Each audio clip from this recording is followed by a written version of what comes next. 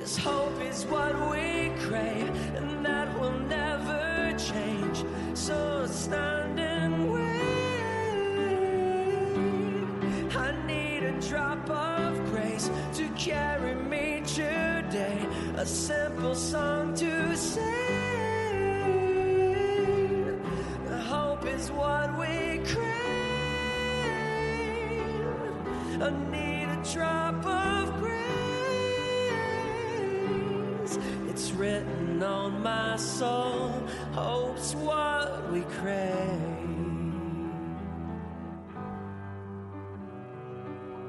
It's written on my soul. Hope's what we crave. I had the opportunity to speak at the Regent University Chapel just about a week and a half ago. And I spoke to students and faculty. I began by saying this: I believe that today that you have a question you need an answer to. I believe that there's a problem that you need a solution to. I believe that there is a hope. There's a hope in your heart. There's a hope inside of you that is like a dream waiting to be born. Today, I want you to take that hope that is in your heart waiting to be born, and I want you to go through a door with it. I get a lot of emails. You get a lot of emails. Some of them you just delete before you read them, and some of them you really aren't sure, so you go, I'll look at this, and then you delete it. I got this email the other day, and I got really excited. It is with the highest regard, Michael Simone, that recipients of this notice have been issued a badge of honor. When I got to badge of honor, it just lifted me up. It made me feel so good. With your newly acquired badge of honor, you, Michael Simone, are now eligible to claim the maximum number of entries available from a single bulletin. This means that with a prompt response by May 7th, you'll receive 10 entries to win $5,000 a week for life. And this just wasn't an impersonal email. There was a signature on the email. Deborah Holland, Executive Vice President, Publishers Clearinghouse. There she is. Deborah, I'm waiting. Deborah, I love you. Maybe the prize patrol is going to come right down the aisle right here this morning. And it's exciting when you get things like that. The other day I got a call from my wife. I said, hello. She said, oh, I made a mistake. She hung up. That's why I need Deborah Holland to send me emails like this just to lift me up. You know, there are doors that we want to go through and doors we don't want to go through. In Isaiah 30:21, we hear words that are an encouragement. And your ears shall hear a word behind you saying, this is the way, walk in it. God is showing us doors. God is showing us pathways. He's saying, go this way. This is the right way. I want you to move into this. I want you to go through that door. But sometimes fear holds us back. Sometimes having other options seem to hold us back. We have sometimes so many options, we get paralyzed and we don't make a choice. Sometimes blindness to the door. We just don't see the door, and not seeing the door, we don't know where to go. Sometimes a wrong view of God holds us back. And your ears shall hear a word behind you saying, this is the way. Walk in it.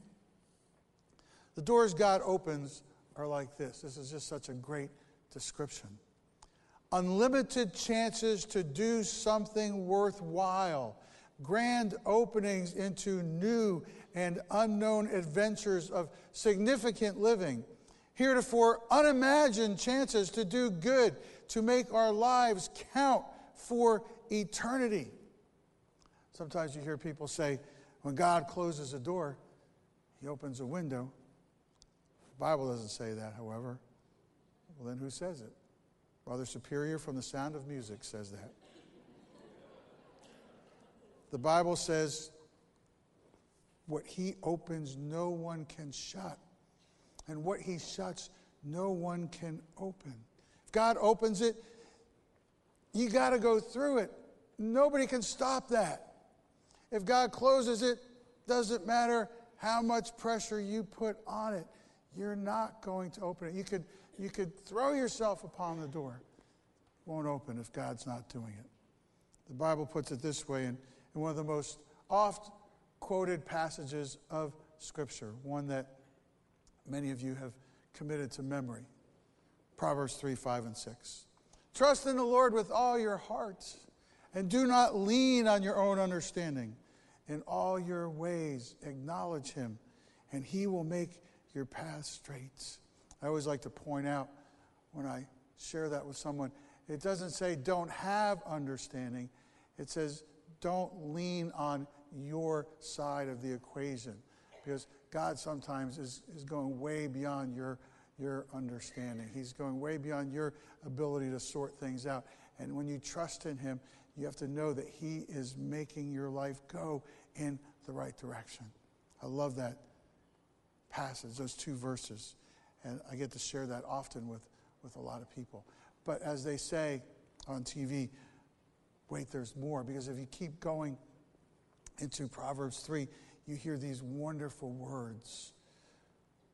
Verses 13 through 26. How blessed is the man who finds wisdom and the man who gains understanding. For her profit is better than the profit of silver, and her gain better than fine gold. She is more precious than jewels, and nothing you desire compares with her. Long life is in her right hand. In her left hand are riches and honor. Her ways are pleasant ways, and all her paths are peace. She is a tree of life to those who take hold of her, and happy are all who hold her fast.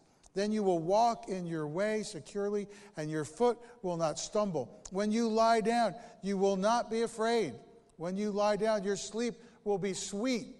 Do not be afraid of sudden fear, nor of the onslaught of the wicked when it comes. For the Lord will be your confidence, and will keep your foot from being caught.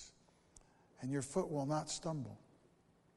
When you lie down, you will not be afraid. Your sleep will be sweet. The Lord will be your confidence and will keep your foot from being caught. I want to tell you a little story this morning about one of my favorite Bible characters, a man named Gideon. And we're not going to do the big story of Gideon this morning, but I'd like to paint a quick picture for you of Gideon and what happened in his life in Judges chapter 6.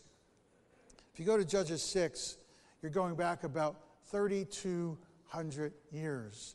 The year is approximately 1192 BC. Israel is under attack from tribes from the east. One of the most prominent of those tribes is the Midianites. And the Midianites would come, and they'd come hard and fast, and they would sweep in, and they would plunder the men and women of Israel. They would just do all kinds of dastardly things. We pick it up in Judges chapter 6. The Midianites were so cruel that the Israelis took to the mountains, living in caves and dens.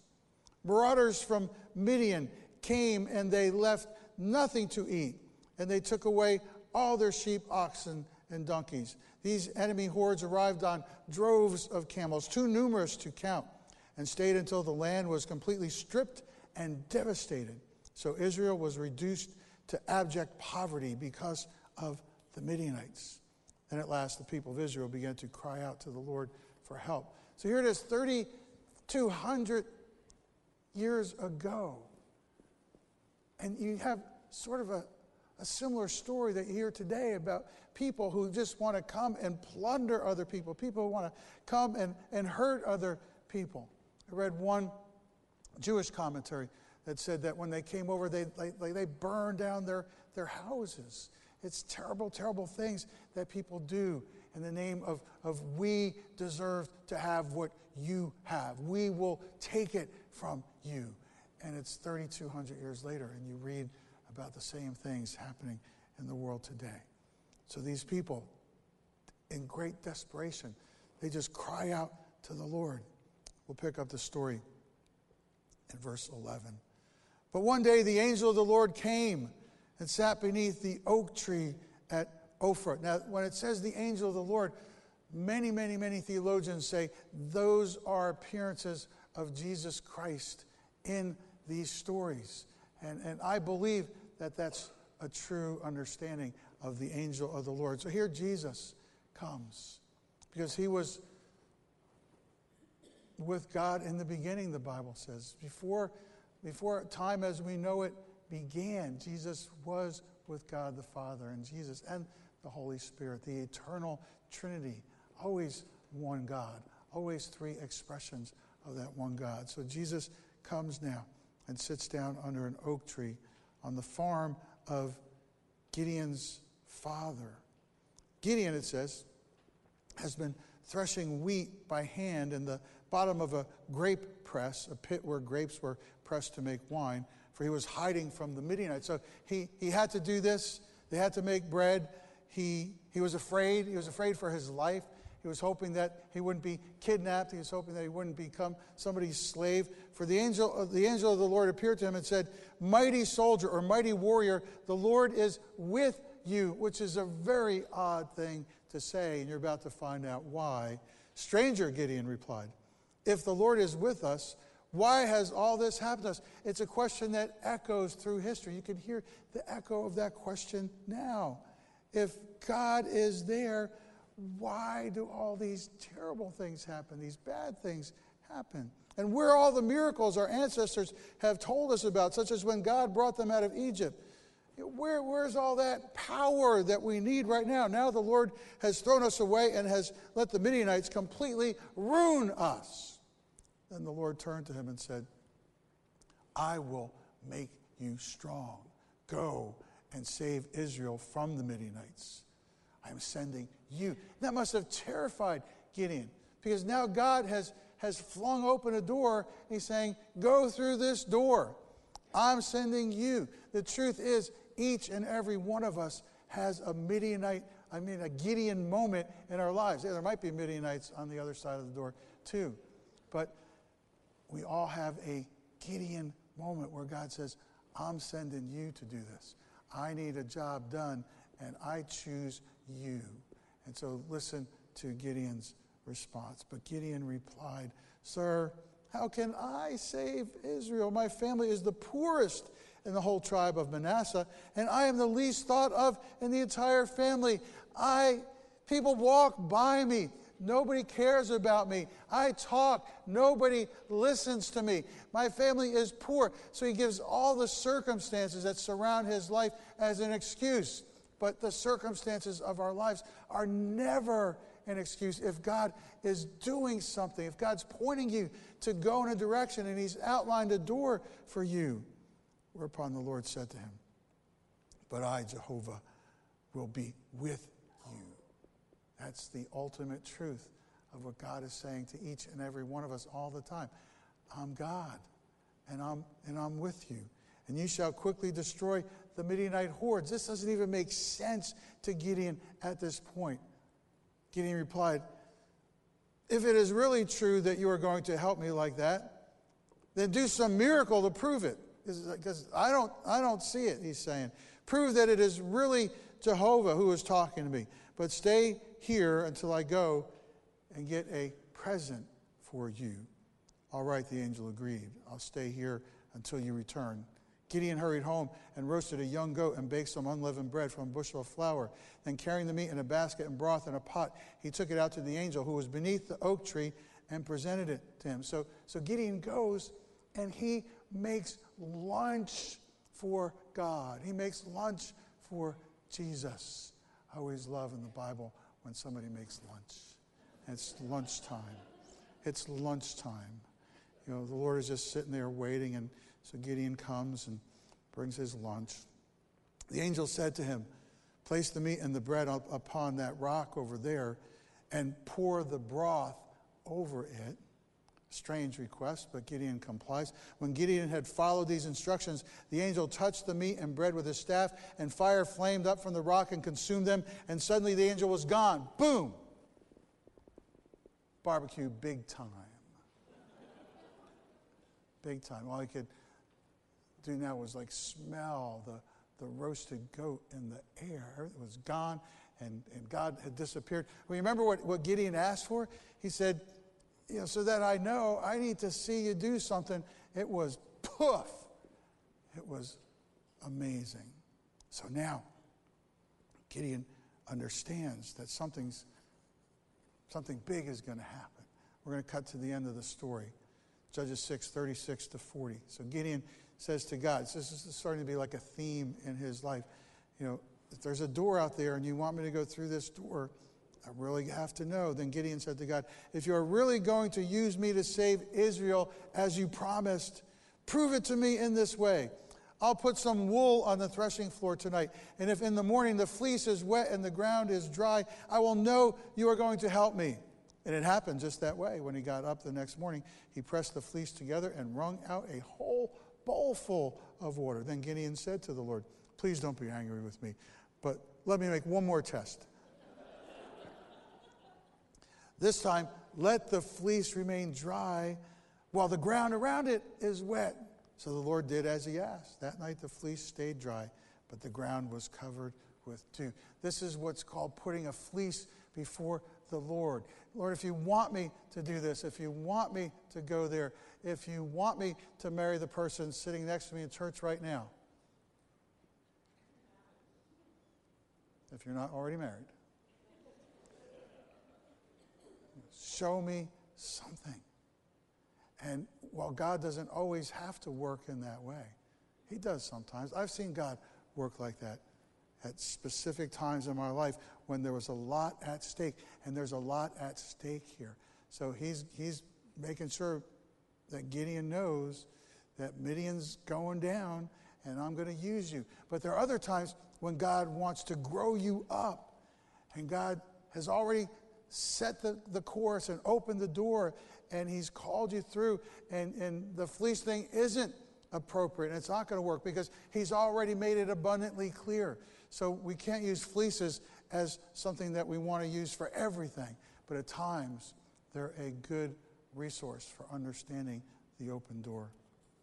God's will is found when you look for wisdom and you ask people for wisdom. God's will is found when you look in your heart and you see that God's put something in your heart to do, and you don't know how you're going to do it yet, but you know it's in your heart to do this, to become this, to make this kind of a difference in the world. And God's will is found through open and closed doors. And God is the one who does that. But to do that with God, to understand how that works, you have to know the myths about doors, or what I simply call not true stuff about doors. Number one, God doesn't care about the small stuff. That's a myth. There is no project so great that it doesn't need God, and there's no project so small that it doesn't interest God. God is interested in the details of our lives. He's interested in the difference between taking this class this way or going with this class and going another way. He's interested in your schedule tomorrow, your schedule for tomorrow. Now, he might surprise you and disrupt your schedule in some way, but he's interested in what you have planned to do and how you're going to do it. He's interested in the next family gathering. He's interested in where you're thinking you're going on vacation, because he knows something during that vacation is going to happen. He speaks through vacations. He speaks through family gatherings. He speaks through opportunities and through decisions. God knows the deal that you've got, on the table tomorrow in the boardroom. He cares about every single detail of our lives. Don't ever discount that. He cares about the small stuff. He cares about the big stuff. He cares about the in-between stuff. He just cares. He's like a parent. There isn't a parent in the world that isn't interested in every single aspect of their child's life. They want to know how they can help them. They see things in the face of a child. They want to know why the child is sad. They look at every single detail of the life of a little girl, a little boy, or a teenage girl, or a teenage boy, or a grown-up. Even to this day, when we have adult children, we are interested in every single aspect of their lives, and God is the same way with us. Another myth is, if I can't tell which door to choose, I'm doing something wrong. If I can't tell which door to choose, then something wrong is going to happen, or I'm going to do something wrong. That's a myth. I often tell this story when I hear about a young person who's kind of struggling to get through school. Maybe they've had to take a year off or a term off, or something happened and they're not sure about a course of study, and I come out with my story. This is my story. It took me 7 years to get through college. 7 years. And I went to 3 different colleges, ended up back at the same college in New Jersey, Montclair State University, where I began. It took me 7 years. I've told some of you this before. In the eyes of my family, they thought I was like bouncing around all over the place. So much so that when I finally graduated, I kind of graduated by accident. It's just that after 7 years, I had so many credits, they just said, "You're done." You know, I would have just kept going. But so my family was just so glad that I was done. My mother bought a cake, and on the cake she wrote, "Finally." That's why I have to go to counseling today. But the point is, those 7 years taught me so much. Having gone to 3 schools, 2 of those schools, Christian colleges, Christian universities, taught me so much. I met so many different people. God showed up in so many different ways. I had friends across the country and around the world. I met people I never would have met. God did something amazing in my life in those 7 years. Those were the doors I was supposed to go. It looked like I was all over the place. I was right on target, always, for where God wanted me to go. Third myth, if it's really an open door, my circumstance will be easy. Paul wrote in 1 Corinthians, "A wide door for effective work has opened to me, and there are many adversaries." Good news. Big, wide open door for ministry here. It's going to be incredible. Bad news. Really big, ugly people on the other side who want to hurt me. It's a myth. If it's really an open door, my circumstance will be easy. The myth of easy plays out like this. John Ortberg writes,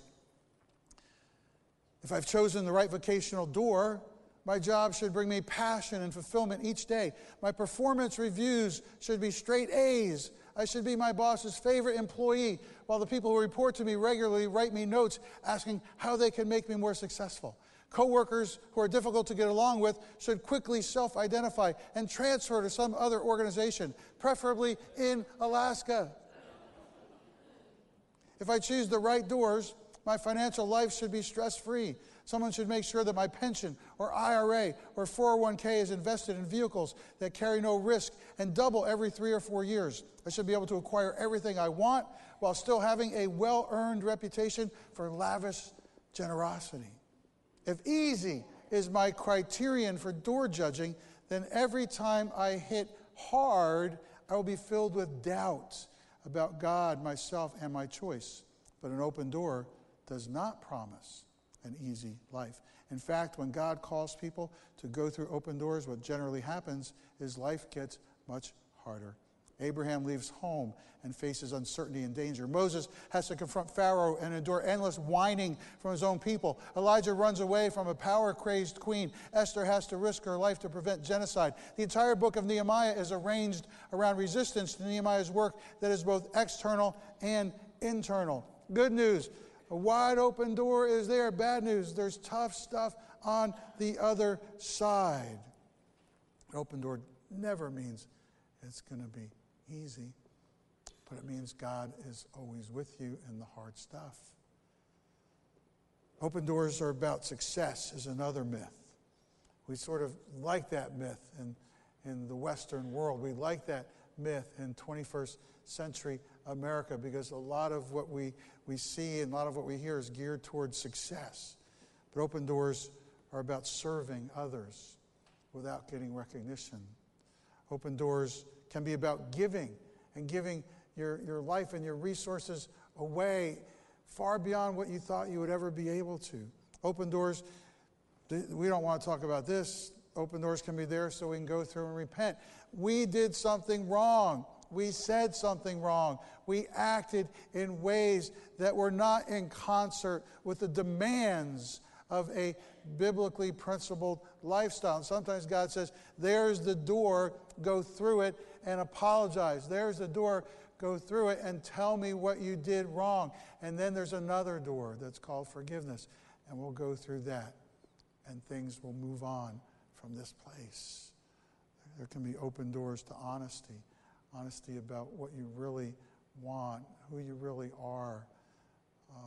Great stories in this book about John being honest about who he really is and being vulnerable about his position as a pastor, and yet sometimes not being able to live up to the demands that are of a man chosen to be in ministry. Myth number 5. If I want something badly enough, God has to open a door so I can get it. Nope, he doesn't. He doesn't. 1972, I kept demanding from God that I wanted to get married that year. I said, this is it. This is the year. If I don't get married this year in 1972, I will never get married. So God, I'm looking to you to handle this. You can figure this out for me. And on December 31st of that year, as I was watching the ball come down in Times Square, I was actually living in New York City at the time, but I wasn't in Times Square that day. It hit, and it was 1973, and I thought, that's it. I put this demand upon God, and it's over. Done. God doesn't answer to my demands. God's timetable happened to be 1976. 4 years to go. And then in his time, for his reasons, for his grand purposes, for what he was doing in the lives of two people, it happened. We can't demand anything from him, but he shows up at the right time for the right reasons to grow you into the person he wants you to be. Myth number 6, God can never force me through a door I don't like. In Proverbs 3:11 through 12, it says, do not reject the discipline of the Lord or loathe his reproof. For whom the Lord loves, he reproves. There are lots of doors you might not like, but you have to trust that with him on the other side is something to learn, something to grow in, something to experience that he needs built into you for the rest of your journey. Number 7, if I have chosen the wrong door, I have missed God's will for my life and will have to settle for second best. It's such a shallow view of God. Christian writer Frederick Buechner, in his book Telling Secrets, puts it this way: the sad things that happened long ago will always remain part of who we are, just as the glad and gracious things will too. But instead of being a burden of guilt and regret that make us constantly stumble as we go, even the saddest things can become, once we have made peace with them, a source of wisdom and strength for the journey that still lies ahead. God has the amazing ability to remake your life, to reshape your life, to show you something new that's beyond some brokenness, that's beyond something that happened that you didn't want to happen. That's one of the great things about hearing that voice saying, I made this way for you now. Now walk in this way. Then finally, some doors are so closed, not even God can do anything about them. It's one of the biggest lies of all, because God is not just moving doors. But here's the big thing. God can do anything, and the ultimate door is a person. The ultimate door is a person who can change anything, move anything, do anything in his time. It says in Ecclesiastes, he makes everything beautiful in his time, or in its time. In John 10:9, these words of Jesus, they're like putting God's hands on our shoulders. I am the door. If anyone enters through me, he will be saved and will go in and out and find pasture. What's pasture? Whenever you see a picture of pasture, you see animals grazing, you see clouds going over, you see the sun shining. It's an image of peace. It's an image of you're going to be okay. I'm the door. Once you come in, you're saved, and then you're going to go in and out, and I am watching over you. There are never, ever doors that are closed that God can't open. Today there's a question that you need an answer to. There's a problem you need a solution for. There's a hope for the future that is like a dream waiting to be born. If I'm going to take one thing from this great book that I hope you read, All the Places to Go, it's this last sentence here from John Ortberg. Faith is not getting what I want in my outer world. It's about God getting what he wants in my inner world. Faith is not me getting what I want in my outer world. It's about God getting what he wants in my inner world. God's doing something in you and through you. He's opening some doors. He's closing some doors. He's bringing wisdom into your life. He's put something in your hearts. But the door I want you to go through today as you leave is a door of hope. You all have cards. You all have these hope cards that we prepared for you. My hope is, and I want you to write what your hope is on this card. And we have a sort of a trellis out in the lobby where you can go and pin this card. We have purchased a tree that we're going to plant on this property. We're just going to call it the Hope Tree. And when we plant the tree, we're going to plant all your hopes with the tree. And as the tree grows, it's our hope that your hope grows and you understand the open and closed doors that God is providing for your life. When you write this, if you want it to be confidential, you just simply can fold it and pin it up there like I did when I went out there after the first service. Or if you want other people to walk by and read what your hope is, and there's some out there for you to walk by and read, you can just read it and just pin it up there. But write your hope and present it before God today and say, God, this is the hope that I have that's like a dream waiting to be born, and I need to know the open doors, or I need to see the closed doors. Show me your will. And just like he showed Gideon his will for him long ago, you too will have your Gideon moment when God says, this is the way, walk in it. Let's pray. Dear Heavenly Father, thank you so much for allowing us to be here this morning to learn about your will for us, to learn about open doors, closed doors, and how they work, and how you're in and through these experiences of our lives. Father, we all have hopes right now, and we give you our hopes with a fervent prayer that you will reveal to us which are the doors to go through, and which are the doors to have patience with, and which are the doors that are closed, and there's a way we must turn and go a different direction. Father, we give you our lives. We give you our hopes. We give you our dreams for a future that is shaped by your holy hands. In Jesus' name, amen.